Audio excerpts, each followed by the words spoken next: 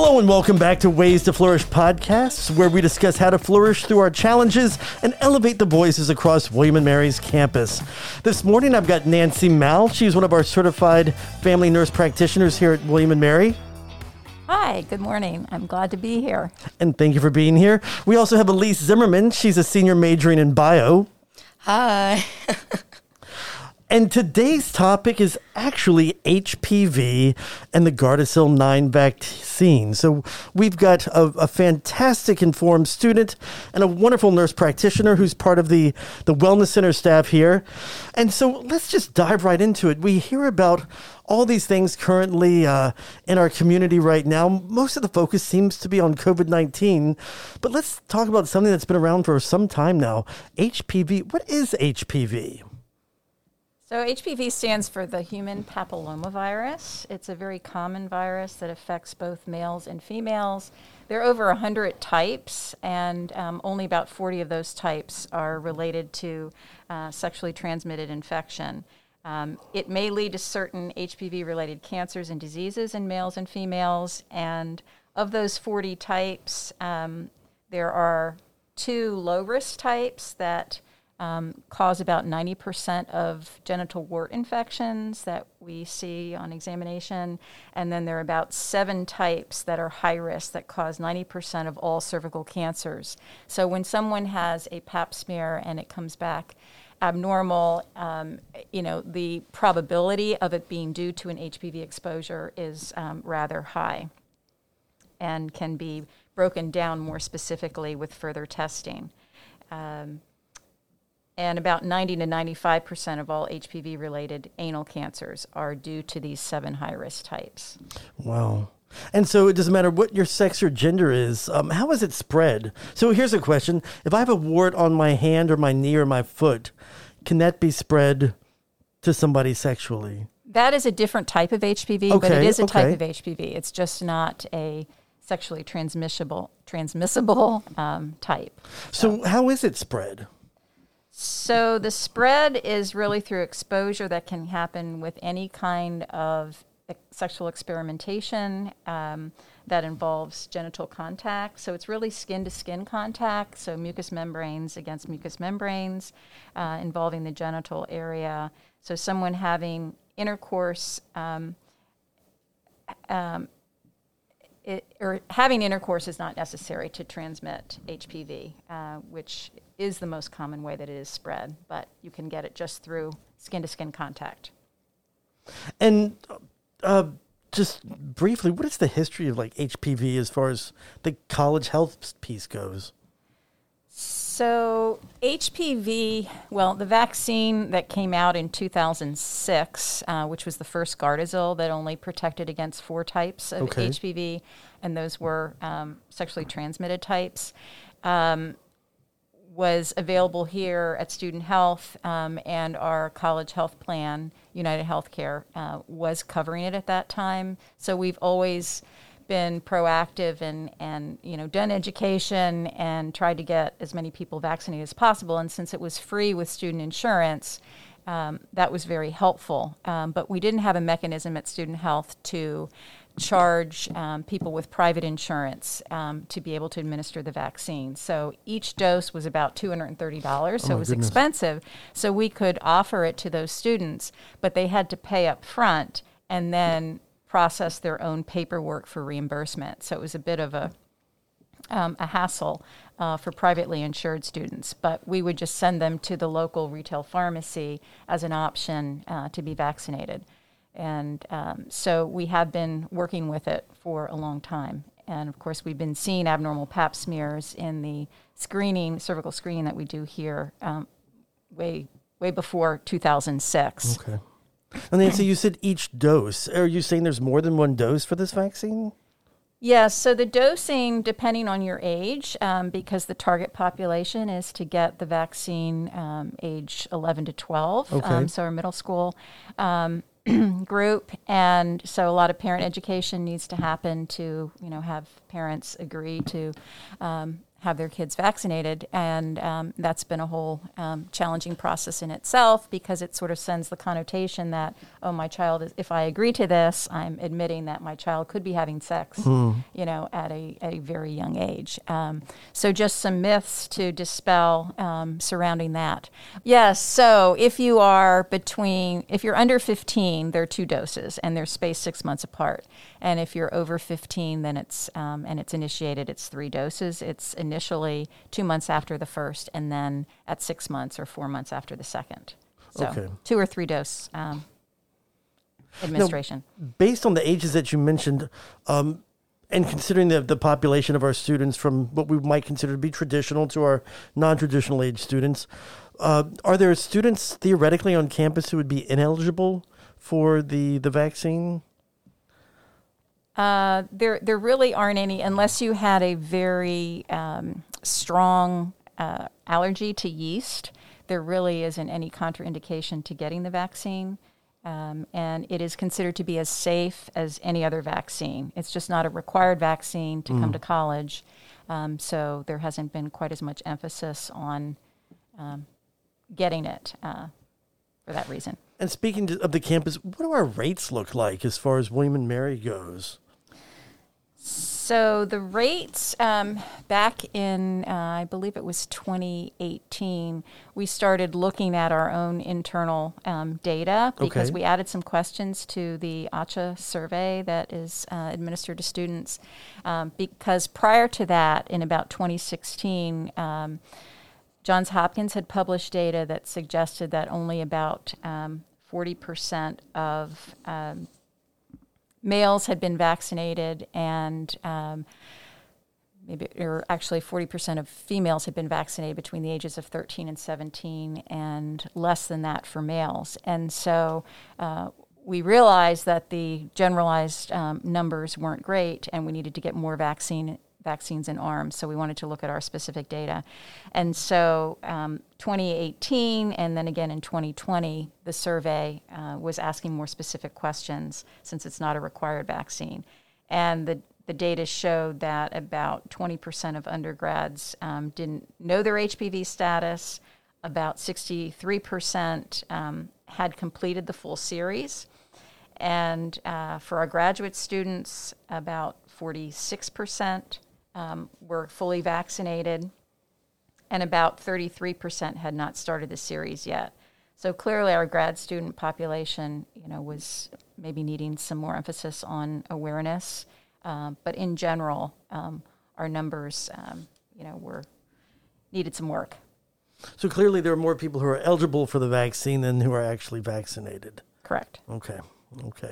Now, if the warts on my hand or my feet or my knee are not the same, and I know they're not that bothersome, what makes HPV so dangerous or such a worry for us from a health standpoint?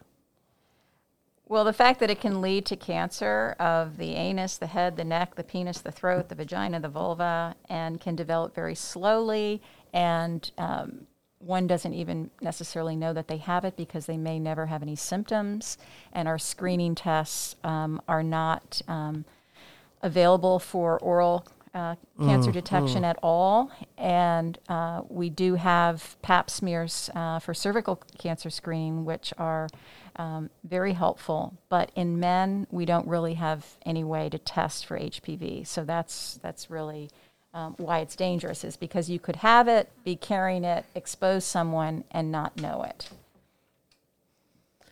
And so, among college students, why is it so common? Why is it so pervasive? Well, I mean, it's just a really common STI, and so if you have almost 40% of the undergrad population that's not vaccinated, it's like bound to be in the population. People are hooking up, people are kissing, people are sharing drinks. Any of those like very normal college activities with a vaccine that's hasn't reached a really herd immunity threshold in the population, it's definitely gonna be here.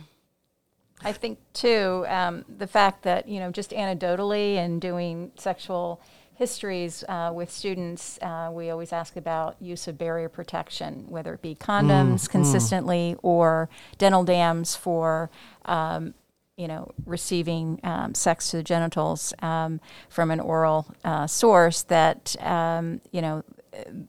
that's a problem. And so, being vaccinated is prevention, using barrier protection, and, all those things are what we're trying to increase awareness about and approve upon.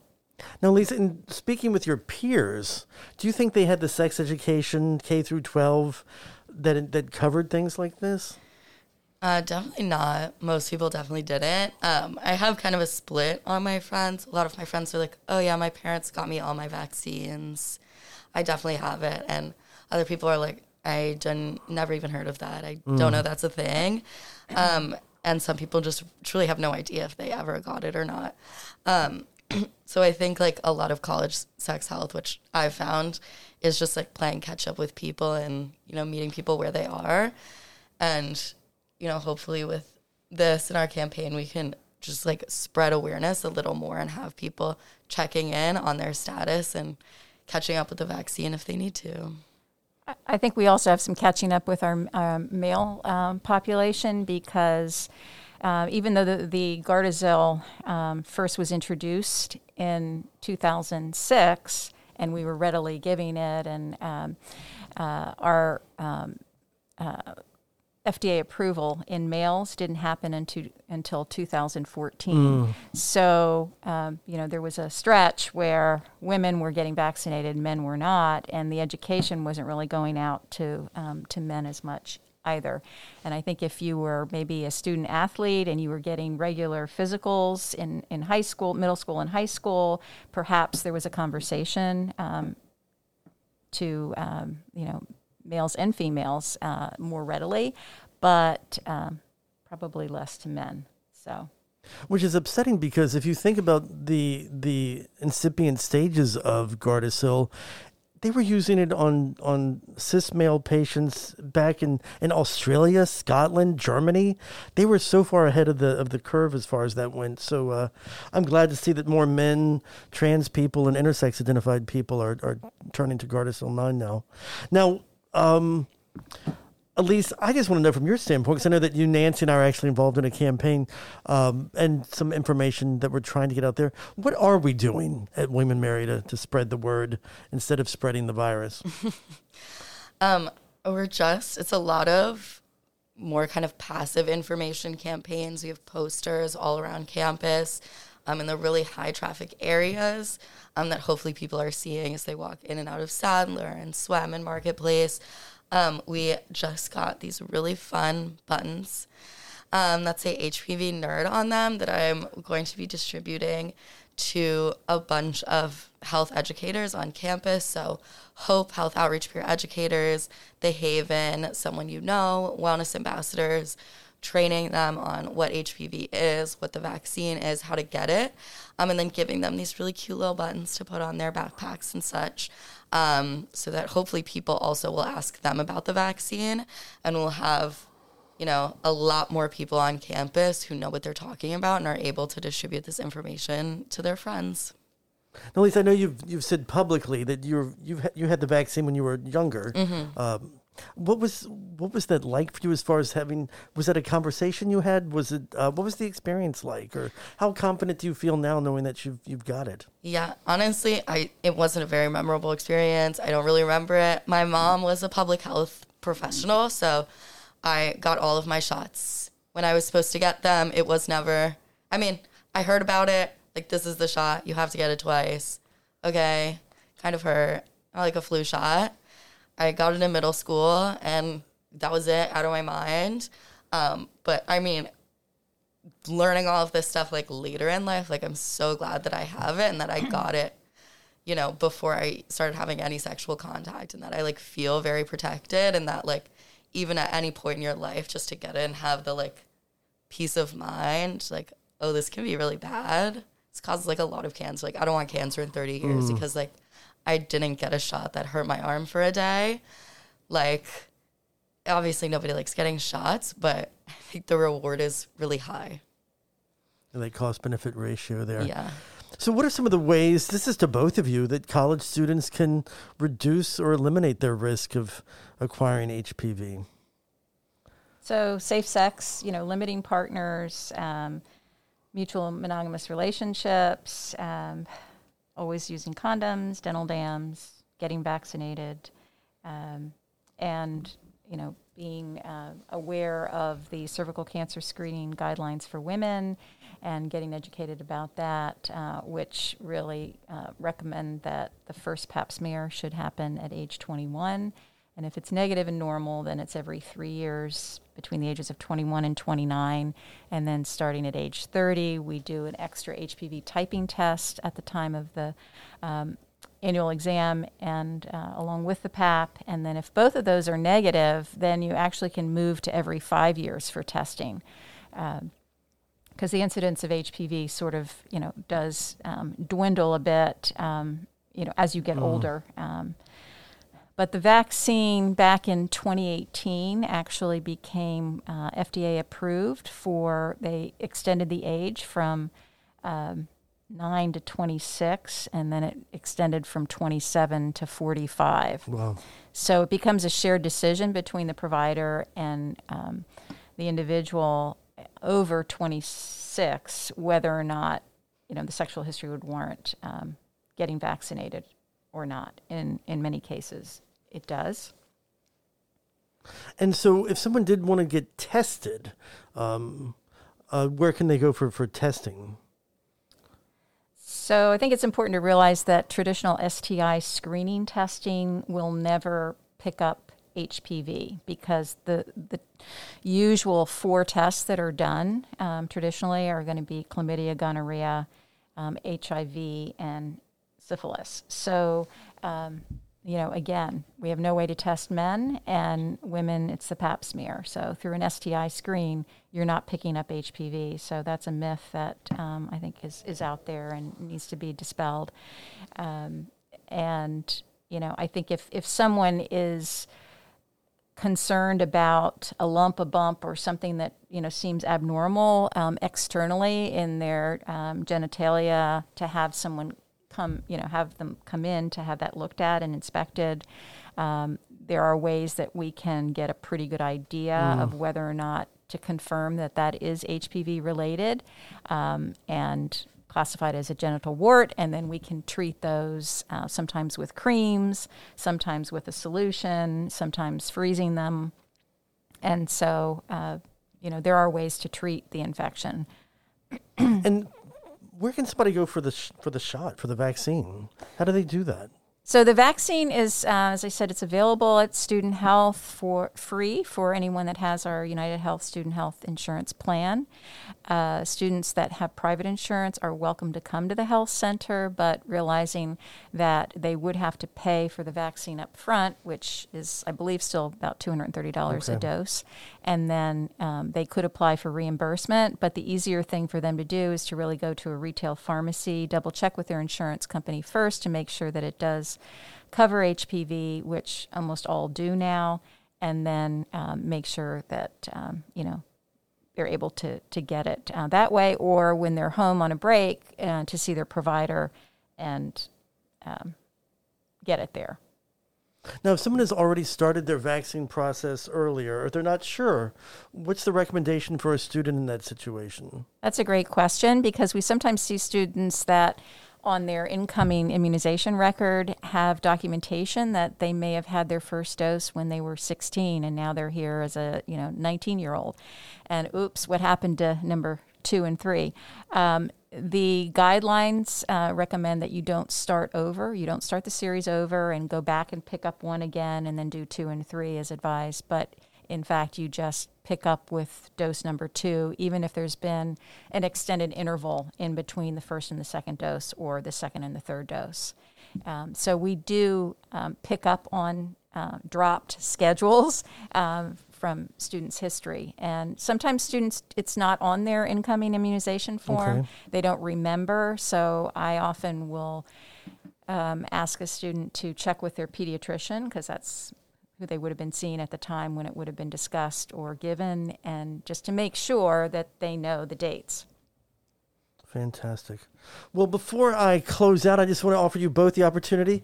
Any final words from either one of you? Elise, anything you'd like to share with your peers and colleagues out there? Cancer's a lot more inconvenient than a sore arm. I get it. It's annoying. It's annoying, but it's worth it.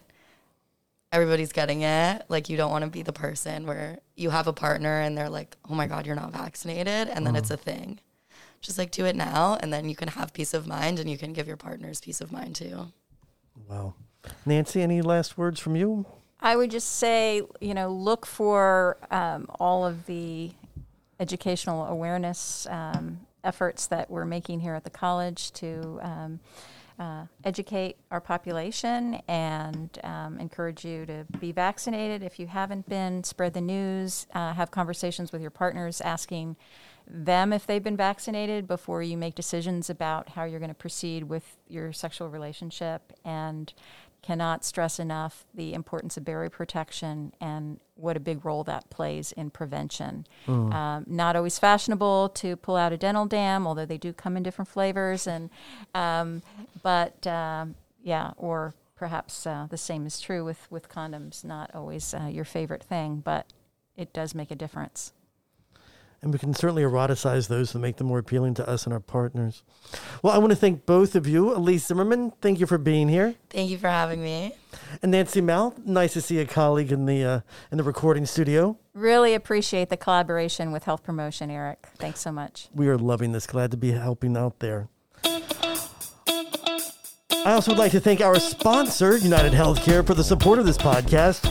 Ways to Flourish is produced by Lindsay Heck, Colin Cross, Jenny Helmandaler, Ben Heath, Daria Moody, and myself, Eric Garrison.